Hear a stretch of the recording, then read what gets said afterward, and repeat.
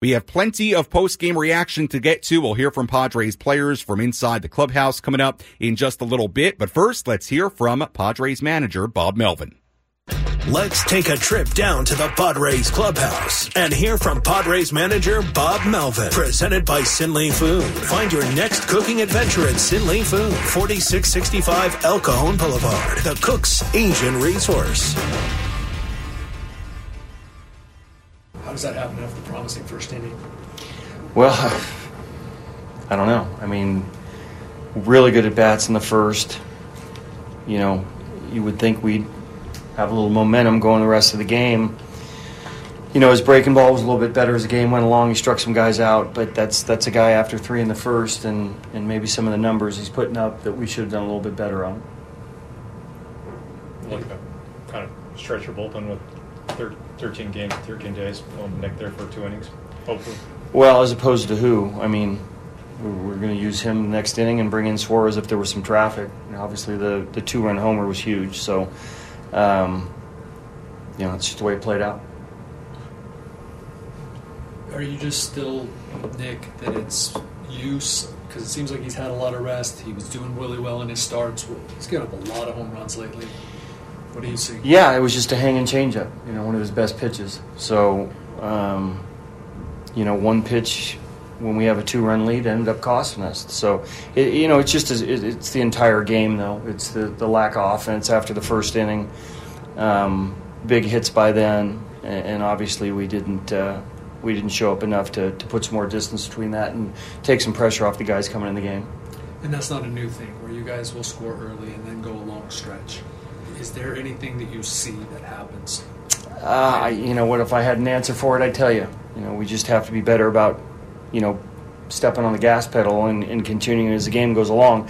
That's as tough a loss. You know, we've had some tough losses this year, but this is probably as tough a loss as we've had based on where we are, who we're playing, and what every game means right now.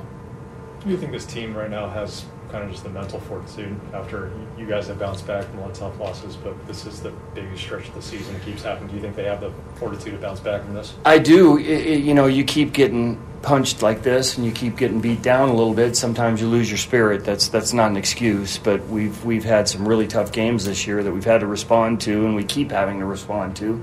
Tomorrow will be the same thing. After struggling for a bit, Hutchings had a good series to end here. What do you think he did well to turn things around? Just staying up the middle a little bit more, letting the ball travel a little bit. On the other hand, a lot of the guys that you guys got in the trades haven't been, you know, performing as well. Does that how frustrating is that? You know what? It's not down to 1 or 2 guys. It's about the entire team, the entire 26-man roster. That was Padres manager Bob Melvin from the clubhouse in Phoenix after this 5-4 loss to the Arizona Diamondbacks. Sam Levitt back with you inside our San Diego studios. Here on the Padres radio network, you heard Bob Melvin say there that's probably as tough a loss as we've had.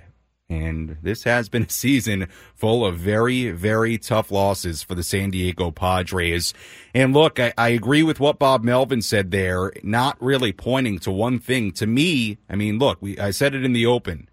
You can point at the bullpen. You can point at the lack of offense after the first inning. All those things are fair game for why the Padres lost this one.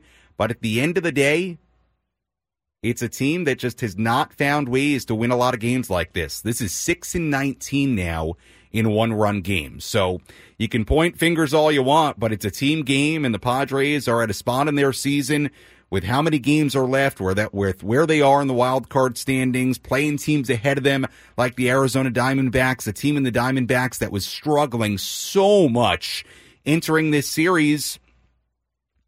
I don't know what the answers are either, to be totally honest with you.